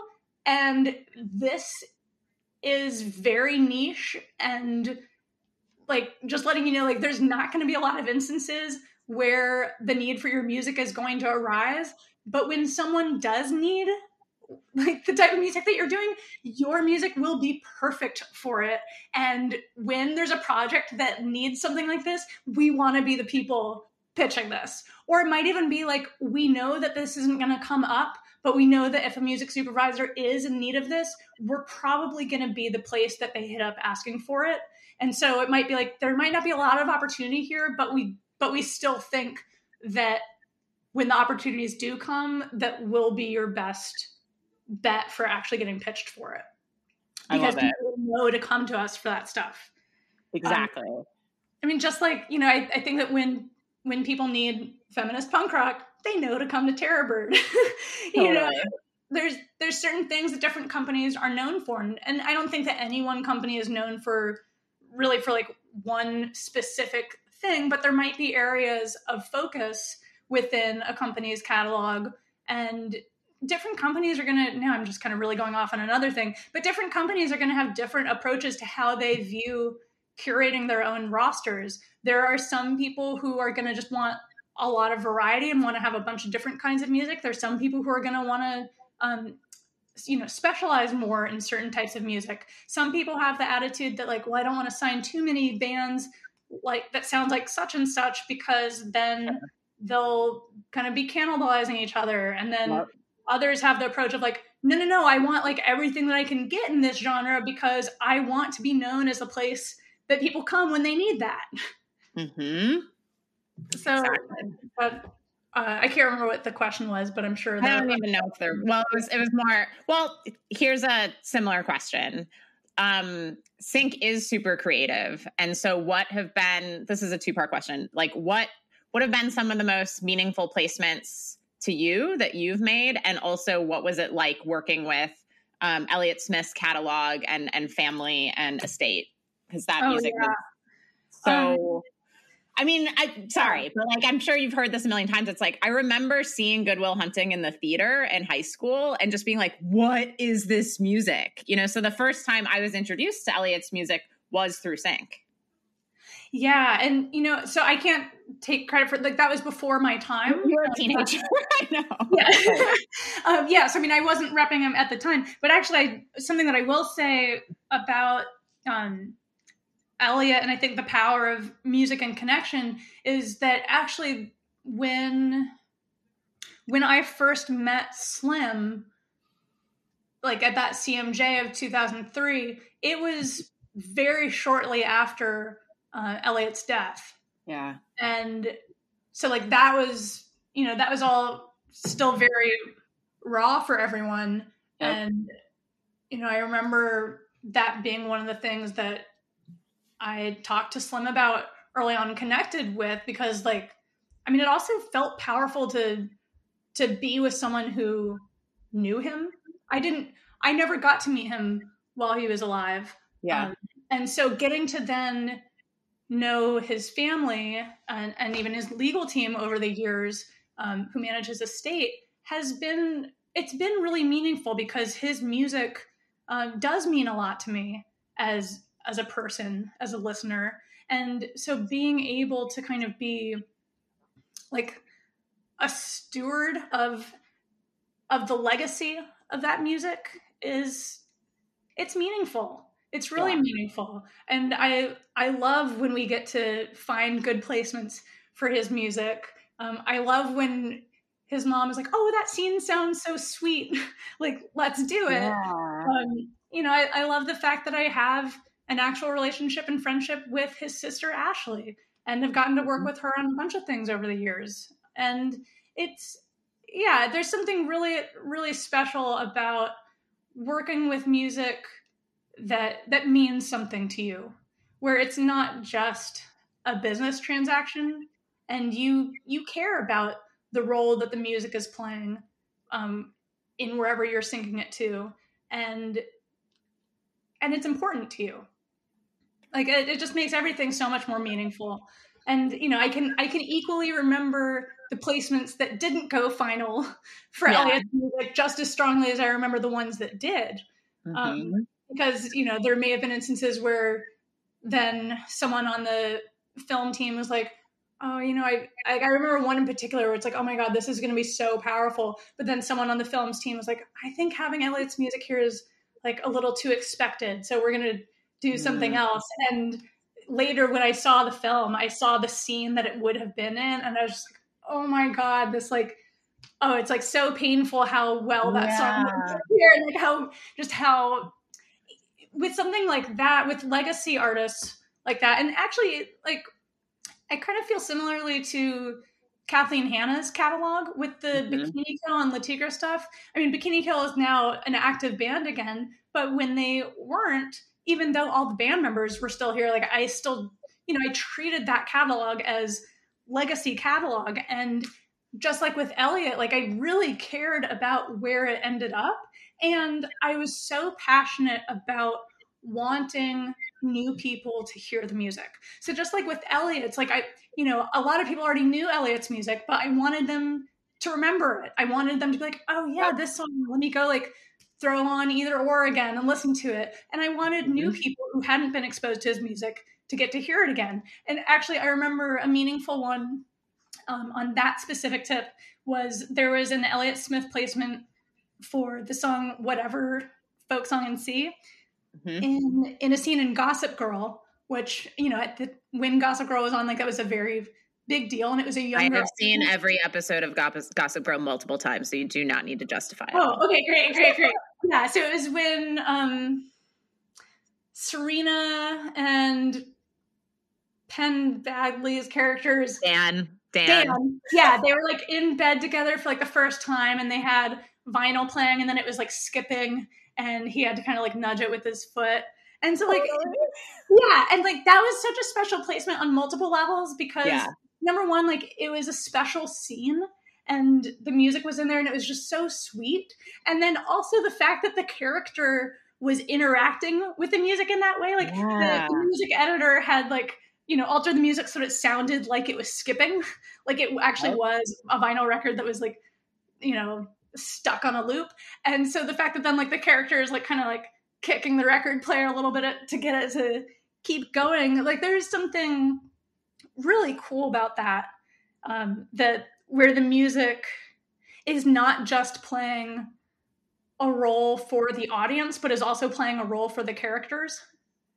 Like that. Absolutely. Yeah. It's like, I love moments like that when the music is actually in the show. And not to mention, which I'm sure everyone was thrilled about, hopefully exposing Elliot's music to a new audience, even though there were way too many people in their 20s and 30s watching that show. But there were teenagers too, and they got to hear Elliot's music likely for the first time. A lot of them in that show. So yeah, things like that are really special. Landing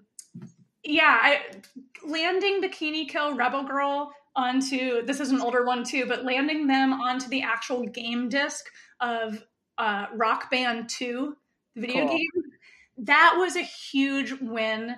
And that was one that typically when I'm pitching music, I don't have to write a dissertation about why someone should consider this song. But for that one, I kind of did. Like I basically ended up writing an essay because they were considering several songs that I was repping, and I basically wrote them an essay explaining the importance and impact and meaning behind Rebel Girl and how much it would mean and do to include a song like that on the actual game disc. So it's like, okay, you're considering these songs for possible use just in the kind of cloud version of things versus which ones will actually be on the game disc. If you're only going to pick one of these, let it be Rebel Girl, and here's why. Here's why it matters on more than just a musical level. Here's why it matters from more of a societal level. And they ended up including it on the game disc. And I don't know how many people are still playing Rock Band 2. But it was so huge. Yeah. But it was huge. It was huge at the time. And maybe I could be picking a less dated reference. No, I totally, I get it.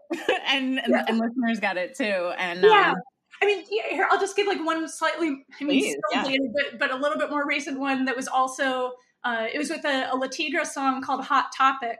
And for those unfamiliar with the song, one of the hugest kind of components of the song is that the verses include just a list of really awesome feminist icons.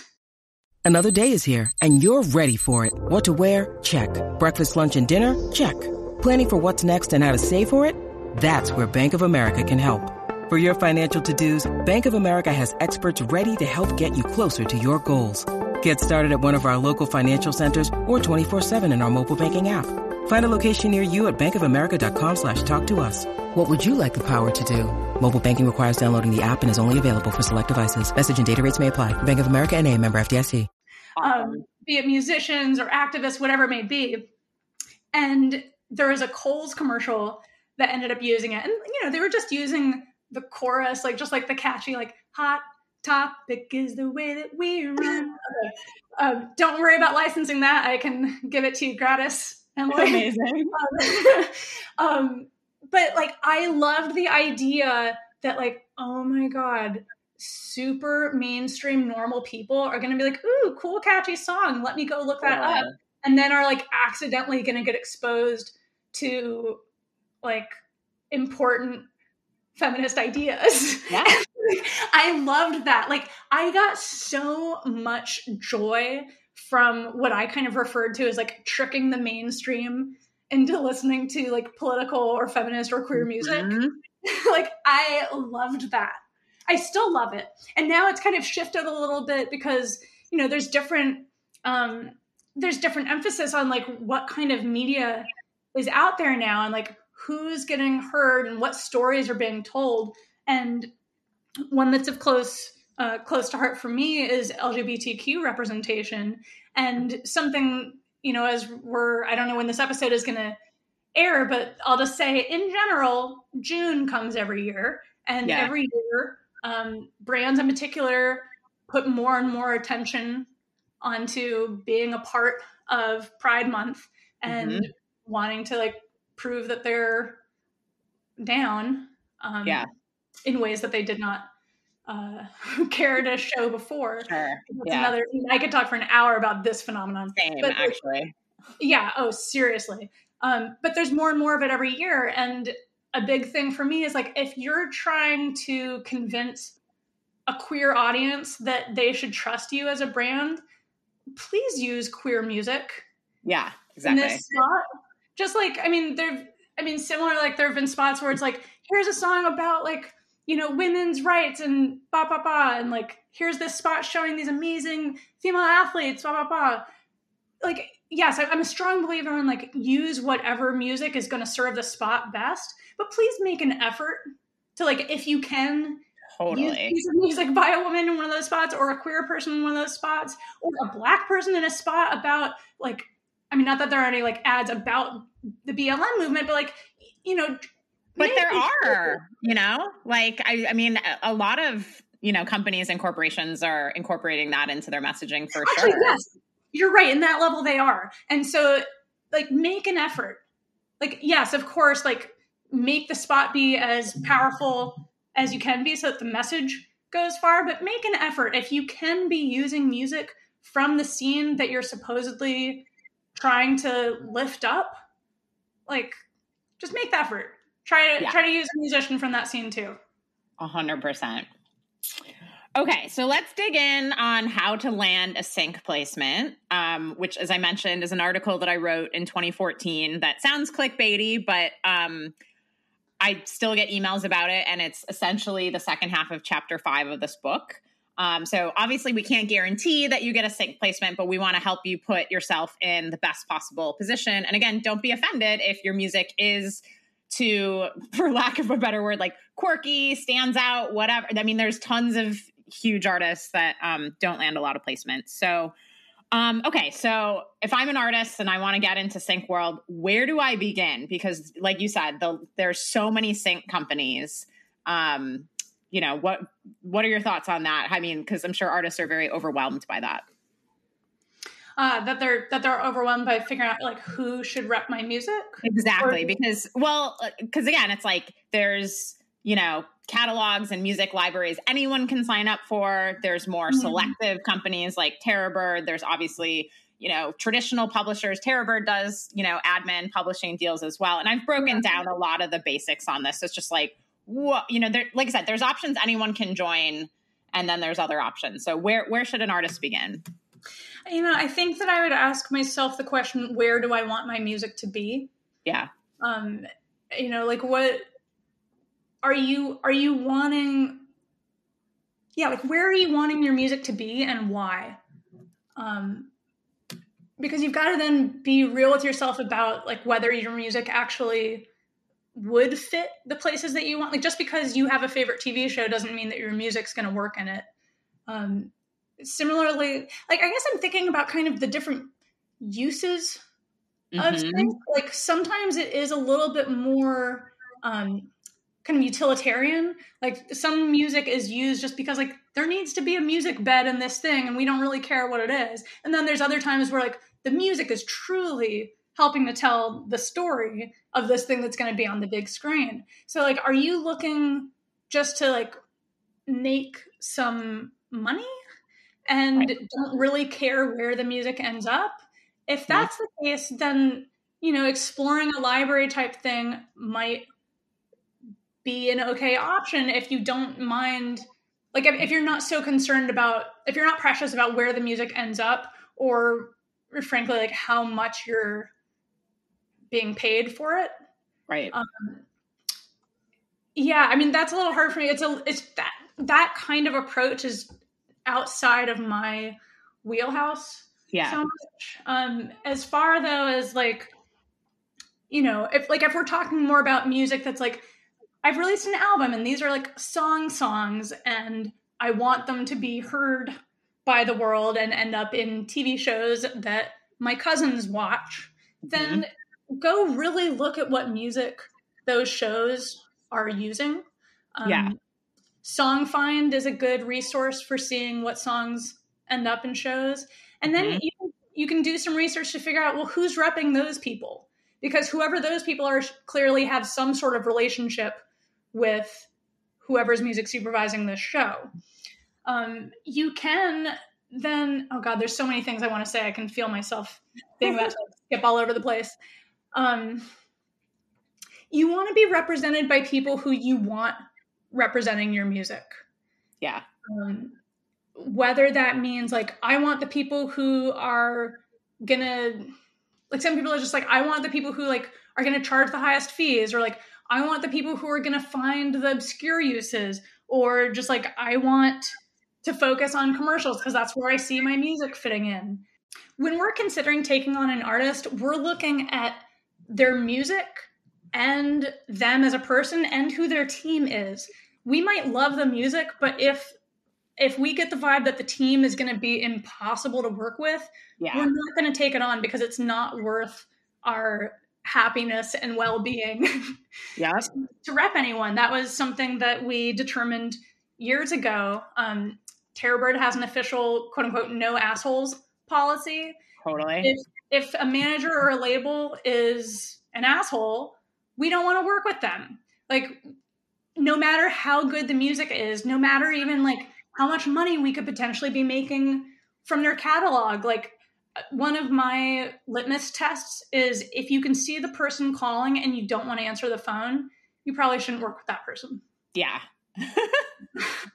100%. Oh God.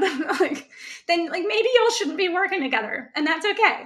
So so I guess that to say, like, we are very selective about who we rep, not just musically, but also like how it seems like you're going to be to work with. Like, are you going to be someone who we love talking to? Because that would be better. That would be a lot more enjoyable for all of us. And then certainly the music, we have to connect with it in some way, and we have to feel like we'll be able to do something with it. Because we also don't want to take on someone whose music we love and then, feel like we're letting them down if we're like, hey, there really weren't that many projects to pitch you for over these few months because there just wasn't anything that was looking for that. I mean, of course, like, open, honest communication is important and people will be understanding. And if they're not, then again, you should ditch them. But you're wanting your clients to be happy. You're wanting to find opportunities for people. And so there's that balance of, like, I'll say this, something that we tend to gauge things on in terms of like, are we finding opportunities for this, is not so much are things landing. We're looking for like, did we find places to pitch it? Because if we're finding places to pitch it, then we know that it's about a bunch of stars that have to align before something actually goes final. If we're not finding places to pitch your music, that's a little bit more of a concern. So when we're listening to music that gets submitted to us for consideration, we don't think of it from the perspective of like, could this land in such and such? We're thinking like, have there been searches recently that we would have pitched this for? Like, was there something yesterday that it's like, oh, if I had this, I would have totally included it in this pitch. That's a good sign. That's a good sign. And that's something where we're going to be more inclined to take it on. Similarly, we're going to be looking at what tools and assets an artist has, specifically, like, does the music sound great? Do they have instrumentals? Are those instrumentals mastered? Are there samples in every song? Or is it all sample free? Or if there is a sample, did they also make a version that is sample free? Do they have cleans available? Those kinds of things can really help, because sometimes there might be something that sounds really great, but like maybe it was recorded live and that led to a great listener experience for just a fan, but is going to limit what we're going to be able to do with it for licensing because we don't have instrumental versions. And to explain for a second why instrumental versions are so important, there's a lot of searches, especially for ads, where they're looking for music that doesn't have vocals at all. And so we do pitch a lot of straight up instrumental tracks. The other thing is that there's tons of opportunities where there might be a scene where like there's a lot of dialogue going on for a moment. And so the music editor is going to want to use the instrumental version during that section and then switch to the vocal version once those characters stop talking and we can actually hear the relevant lyrics that are going on. So you want to have that flexibility. And because of that kind of reason, specifically, the idea of like kind of toggling between the instrumental and vocal version, it's really important that you get the instrumentals mastered. This is something that a lot of people don't bother doing. And I think it's a lot more important than people realize. And I would also emphasize, get it mastered at the same time that you get the rest mastered, because you want to be able to, like, the test for yourself should be like, can I toggle between these and it sounds normal, that it doesn't sound like, oh, we've just switched to the instrumental or we've just switched to the vocal, like that one of them clearly has, a stronger sonic vibe going on than like this other one that is clearly unmastered or just wasn't mastered by the same person. A lot of people don't want to make that investment, so to speak, up front. And if you can afford to have them mastered at the same time, please do it. Absolutely. And, just to recap on assets, please tell me if I'm wrong. We always deliver, clean versions of WAV files of the songs. We used to do high quality MP3s too, because they're a little smaller. And then a Spotify link for ease of listening. The exact same WAV files and high quality MP3s of the instrumentals. And we always do a PDF of the lyrics because we want to make your job as easy as possible. And this is why we enjoy working with organized people like you. I will say that when we are delivered waves, we immediately convert them to AIFF and throw them away. Like okay, good to know. Yeah, I'm a very huge proponent of like AIFFs, not waves. And the reason for that is that AIFFs retain metadata, waves do not. Such a good point. And your metadata is your best friend. Whether you are a pitch company or the artist, whoever you are, that metadata is so critical.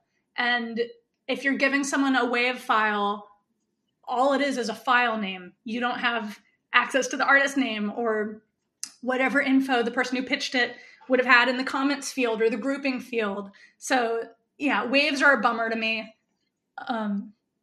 Anyway, so when you're talking about those assets, let's just talk for a second between the difference between what you might send when submitting your music to be considered by a company versus what the company then needs once they take you on. Yeah. For someone to consider you, they're probably just going to want a streaming link. They'll need, we'll of course need the high res files of like the album version and the instrumentals and all that afterwards. But when you're submitting, and I'm sure that you've talked about this ad nauseum and other things, like please use a streaming link. Yeah, exactly. I don't think that people really use attachments so much anymore. That used to be a bigger issue. They still do. Do they? Yeah. Why? Because people don't know. And I mean, literally, like my first book is Interning 101, and I have a whole section on file formats. We're not taught this. And what you just said about, different file formats and metadata, like music business educators, myself included, take note of that. People just don't know that, Yeah, you're right. Because why would anyone know that? Well, we should, though. I mean, it's super important. Fair. Yeah. So do streaming links. I would also say that like a waste of a submission email is one that says, "Can I send you music?"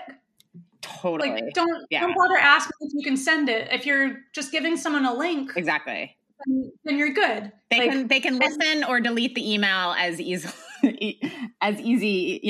either way. So just include it. Absolutely. And thanks to archives, even if they delete it, they still might be able to find it one day if you included the right kind of language in your email, so that when they're looking for certain things, that it might pop up in their email. I've had a lot of music supervisors say that they treat their inbox like Google, that like that's where they're searching for music. Is like, so it's so important for your emails to, like, I'm not saying like make them like wildly verbose, but they should have the words that you would want someone to be able to find your email if they used as search criteria. So like if you're like, I want someone to find my music if they are looking for like dark Americana that, I don't know why I can't think of a single thing right now, that has lap steel or whatever, you know, like if they might have a show that, you know, is a swampy, dark vibe or whatever, then like use some of those words in your email that's describing your music so that when they're looking for that, you pop up. Yep. That's like, you know, whenever we send emails to people, like if we're sending out a sampler or a new album or something, we're including a description of the music because we want people to know what in the world it is. And believe it or not, I still sometimes receive emails from music supervisors where they forward me or reply to an email that I sent to them 10 years ago. Like, seriously, be like, hey, do you still rep this? Or whatever. And it's because like they were not just scrolling through their emails from them. They clearly typed something into the search field of their email to find either that artist name or something that I had in the description of it that popped up. So like, you want to be accurate. You want to be helpful in the same way that I was talking about seeing music supervisors as your clients as well. You're trying to help them. Like, they're doing a really hard job and you want to do whatever you can to help make their job as easy as possible. You want them to have the info of like, you know, give me a sense of what I'm about to be listening to before I even click on this. Give me a link that's not going to expire because it might take me a month or 5 years to actually get to this, literally. So don't do expiring links. Yeah. And yeah, like put yourself in the best situation to be found and seen, even if it's by sending the email. And even if the person doesn't get back to you, the fun thing is that if they search for the right things in their inbox, you still may pop up alongside, you know, the big names. That's such a good point. How should people handle co-writes to make your or any music supervisor, sync person, to make their lives easier? Know what they are. Yeah. Have it, you know, make sure that they equal 100%. Amazing. I know, I mean, it seems evident, but yeah, something that will also be important to us when we're considering taking on a client is like, what are the writer pub splits? Like, does this artist control 100% of publishing? Are there co-writes? Are all of those co-writes with different publishers?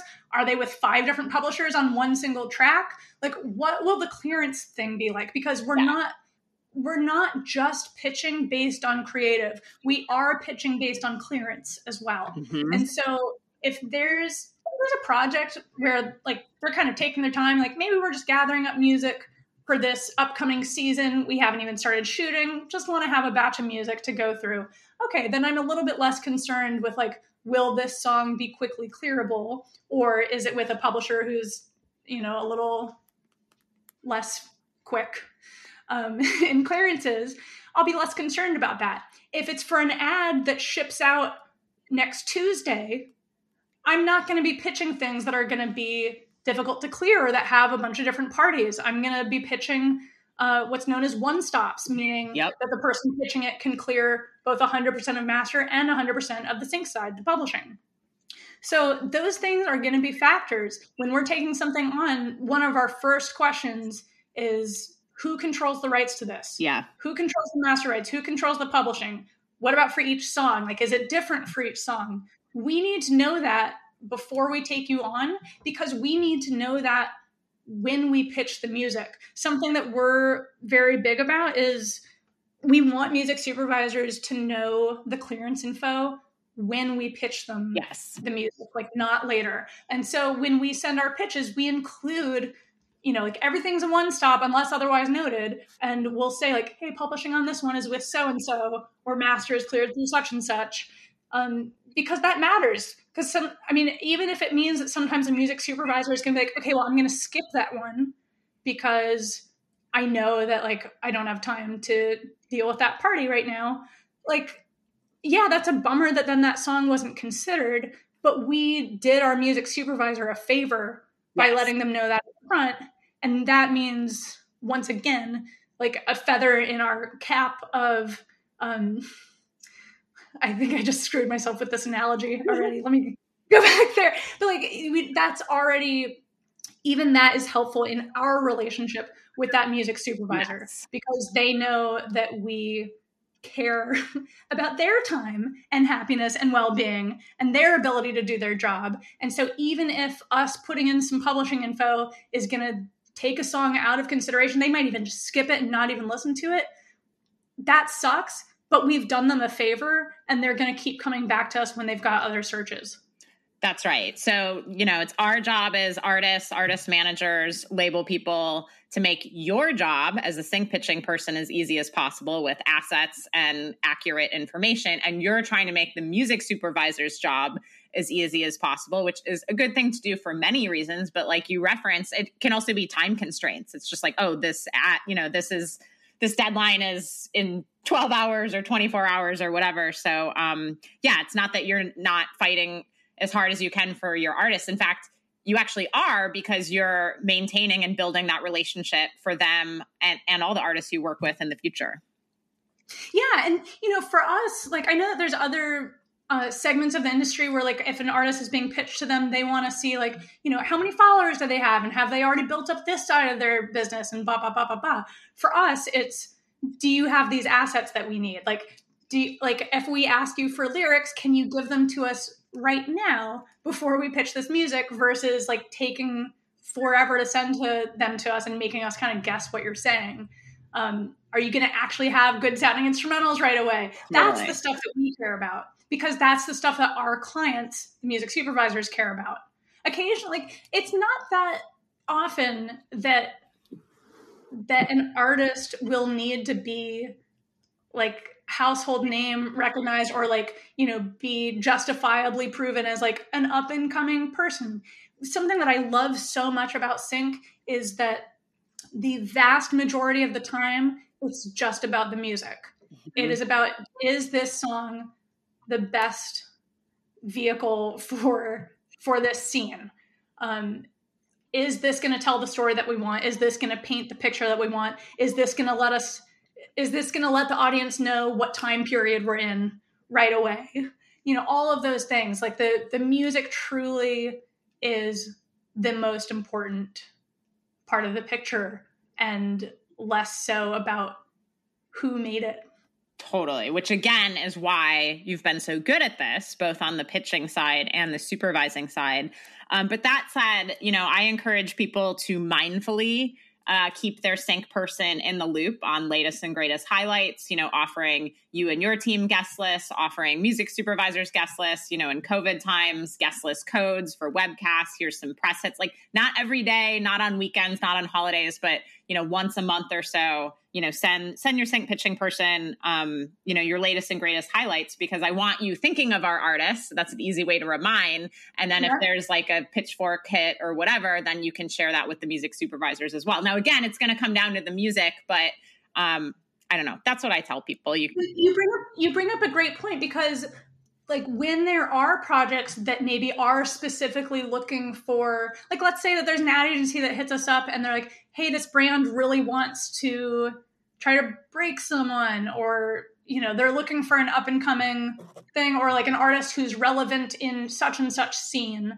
Then it's not just about the music. Like, we're pitching music that's going to make sense from artists who also make sense. And so if you can make it as easy as possible for us to then quickly turn around that email to them being like, yep, here's this artist's like stats, or like some, like career highlights for them, or touring highlights, or, here's geographically where they're from. Like, that happens sometimes. There might be an on-camera opportunity where it's like, hey, we're filming in such and such city or state. Like, do you have anyone located within driving distance of that? Who, like, they need to, of course, be a musical fit, but in that case, they also have to be within driving distance of, tertiary city USA. Mm-hmm. And so these are the kinds of things that we need to know and keep track of too. So even tell us if you moved. Like if you're not in LA and you're in New York now, let us know that so that we can pitch you as a New York band, or if there's something that's filming in New York. If you've got upcoming tour dates, again, a little bit less relevant right now, let us know that, because that's going to help us when those certain types of projects do come up. Absolutely. I mean, even for that matter, like, you know, even having great photos and album art can be helpful. Totally. Again, it's not the most important thing for us. It doesn't always come up, but when it does, if it can help us sell you as being the right choice for this project who's looking for someone like you, great. Like, we want it. We want that asset. Yeah, we want that pitching you. You're trying to share their vision. Absolutely. Absolutely. And that, you know, that's where it's, again, important to me, like in terms of that sharing their vision idea, that's again where, you know, I don't know if everyone feels as strongly as this, but I do feel like you should care who's representing you. Oh yeah, definitely. You know, who is sharing your music? How are they talking about you? Yes. And that's one reason why I think, you know, you working with Elliott Smith's family and estate and everything is so interesting, because there's a million ways, you know, one could go with that, but it, you know, it's so sensitive. It's so personal, and it's the same for people who are still with us, of course. Absolutely. Absolutely. I mean, there's some artists who, like, you know, they kind of don't care where their music is. They're going to say yes no matter what. Yeah. And then there are others where it is more sensitive and where we need to do a lot more homework on our end before even presenting it to the artist or the estate, and get a lot more information about, like, you know, the exact scene, what's happening right before or after that scene, so that we truly have the context, so that, you know, our actual clients, the artists or estate or label, can make the most informed decision possible. Definitely. You mentioned before, you know, and we've all made mistakes figuring this stuff out as we go. I certainly have a mistake that I made when it came to exclusivity, having more than one person represent for Sync, which I can share. But what's a mistake that you've learned from along the way? Oh my God. I didn't know that quote requests were binding. Nice. Right. At first, so I had a circumstance early on where a project reached out, wanted to use a song. They sent over a quote request, and I was like, yeah, that would cost X number of dollars. You know, Lauren Ross, you know, and I sent it back, not realizing that what I just sent back was approval. Right.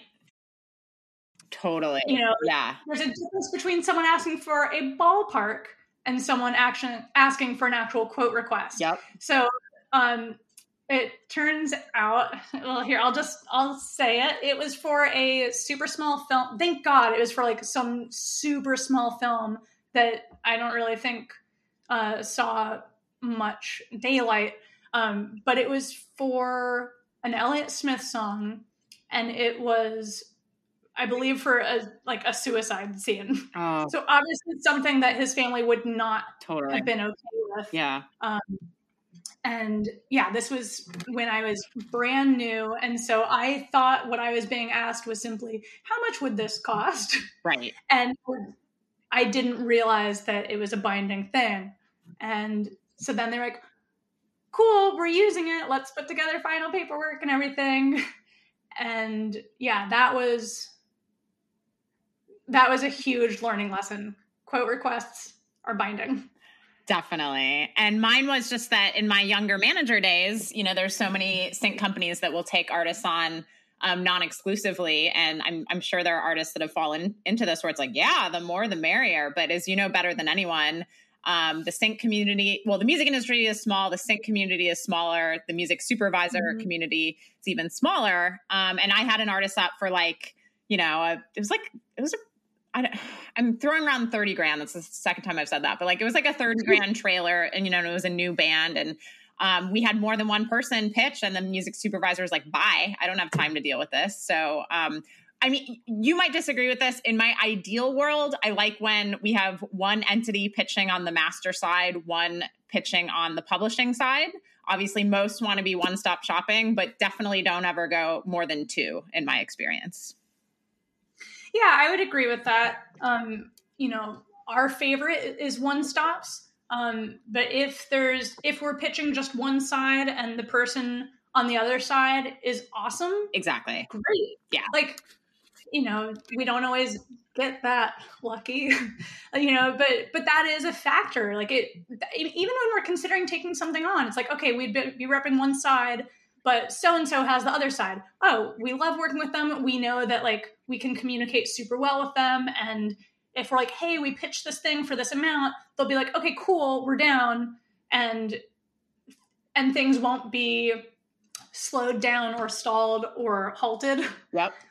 And then there's other instances where it's like, oh, we like really have to put some additional consideration into whether we want to take this on because such and such company is repping the other side. And, we might hesitate because we know that this company is going to be really slow, or we might hesitate because we're like, cool. So we're going to really end up doing all of the work here. Totally. We're just going to make half the money. Right. Exactly. And that really sucks. I mean, it was a huge reason why we started our publishing company in the first place was because we did see so many instances of like things that were one-stops with us. Then someone would go sign a publishing deal and, they were kind of just collecting and not so much creating new opportunities. And so then it was like, cool, we're doing the same amount of work, possibly even more, because we now have another step going on here. Yep. And we're making half the money and maybe even less because sometimes something won't be considered because it's not a one-stop, depending on the time frame for something, or because the publisher quoted too high and it went away. There's also, I have just as many success stories with that where it was like, oh, awesome, like we were able to land this thing, but the publisher got the fee up. Or, it happens less, but like I love when someone else even lands something and maybe we get to be the beneficiary. Sure, yeah. For us, like frustratingly rarely compared to the other way around, but that's okay. That is how it works. Yeah.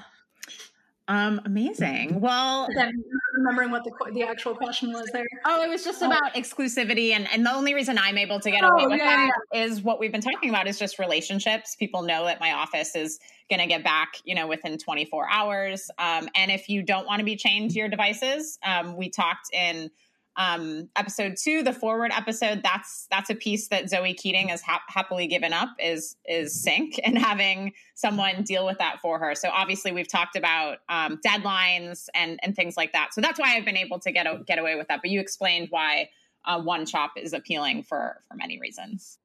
Yeah. And you brought up a great point of like, there really have been instances where a music supervisor has essentially walked away from a song because they didn't want to have to deal with like, what was the timestamp on the email that came in, but did the person send it to me before? Like, they just don't want to deal with that. Like, it's awkward and annoying. And if there's another song that works, they'll use that instead.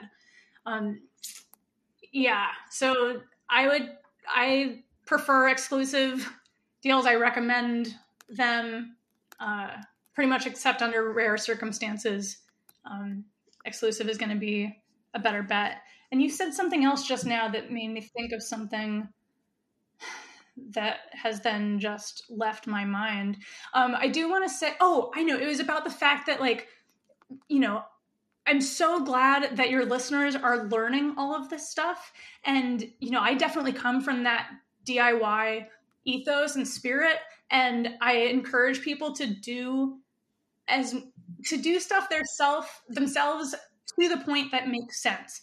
Like, just because you've learned about something doesn't necessarily mean that you need to be the person doing it. You maybe just learned enough so that you make sure that you're hiring the right person to do it, or so that you understand, learn about publishing, maybe not because you need to maybe you still want to sign with a publisher after learning about it, but you're now going to understand what your publisher is actually doing. You'll know the right questions to ask. So it's still very valuable to learn this stuff, even if you're not going to DIY it. Which is why the full title of Chapter 5 is Music Publishing Isn't Scary or Confusing, plus how to land a sync placement. Yes, it's true. It's true. For decades and decades, people have made huge profits off of convincing you that it is scary. It doesn't have to be scary. Yes. We love when artists understand what's going on. Also, like, we take pride in the work that we do, and we want our artists to know what we're doing for them. Totally. Yeah. And that's why our previous episode before this was Music Publishing Isn't Scary or Confusing with Songtrust President Molly Newman, who I assume you know. Of course. So it's all a progression. So speaking of, you are an artist. How do you find that balance? What are you working on now, and where can folks find you? I think that being an artist who has a day job has been really beneficial to me as an artist and human being, because I don't have the like business pressure on my music that some full-time artists do. Like, for my clients, I want them to be able to full-time make music. I want to be making them tons of money. For myself, I want to be making the art that I want to make, and I want to release it when I feel like it, if I feel like it, and not be subjected to anyone else's timelines or musical tastes or views. That's just for me. Like, I'm not trying to do my music full time. I'm trying to, like, as far as like that sustainable music career idea, on a personal level, the sustainability that I'm looking for is to be able to keep making music. Right. And for me, part of how I'm able to keep making music and to make the music that I want is by having my day job, so that I don't have the financial pressure of my music needing to generate a certain amount of income. Part of how I'm able to sustain doing music is by not physically injuring my hands, which I had done earlier in life. And I had to quit playing for almost 10 years in the middle there, because my wrists and thumbs had gotten so messed up. It was really painful to play. Hashtag bassoon really killed my hands. Yeah. But yeah, I mean, so for me, success in sustainability of my personal music career is simply being able to continue making the music itself. Yep. And so, yeah, my artist name is La Luma. I exist on the internet to a degree. So like, you can find me there.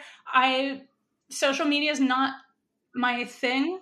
I don't spend a lot of time there. I forced myself to, like, I hadn't even joined Facebook until releasing my first album a few years ago, because it never appealed to me. And then I realized, well, that's where people are. Yeah. So I guess I have to go participate in that. And I hate it. And I've realized that, like, that's not part of what brings me happiness in my music making. I mean, I don't recommend my path for people who are actually trying to be full-time musicians. Like, don't do what I'm doing. But there's more than one way to treat your music and your music career. And for me, the career part is the day job, and the music is my love and my art. And, I have gotten syncs for it. It has made me money. But I'm really fortunate that I don't need it to. Right. Did they know you were pitching yourself?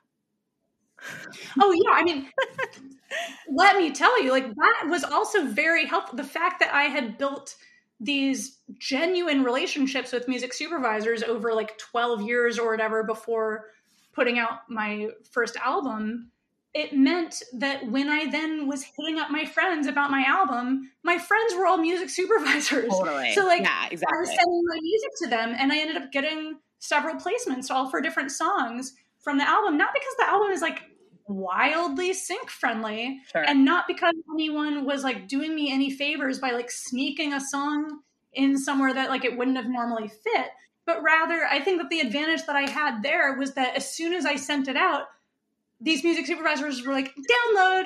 Like they actually grabbed it and they actually listened to it. Totally. Whether they were able to use it or not was a different story, but they were eager and excited to be supportive of my art. And that's because they've had years of knowing me as more than just a colleague, but as a person. I love that. Lauren, thank you so much for your time today and your wisdom and everything that you do for artists. I'm so psyched to have had you on the show. Thank you so much for having me. I could talk for hours and hours more. Have me back anytime. I love this and I love what you're doing. And I'm so happy that you are educating people about all of these chapters of what the music industry is and can look like and how they can fit within it. Oh my gosh, that seriously means the world coming from you. So thank you again. I hope you all enjoyed How to Land a Sync Placement with Lauren Ross. Tune in next week where we're going to talk about setting up your release and distribution plan with Bandcamp founder Ethan Diamond. I'm Emily White, your host at MWizzle on Twitter and social media. Thanks so much to my engineer, Nathan Kane, Matthew Wong for composing this music, and have a great day, night, wherever you are. We'll see you next week. Thanks again.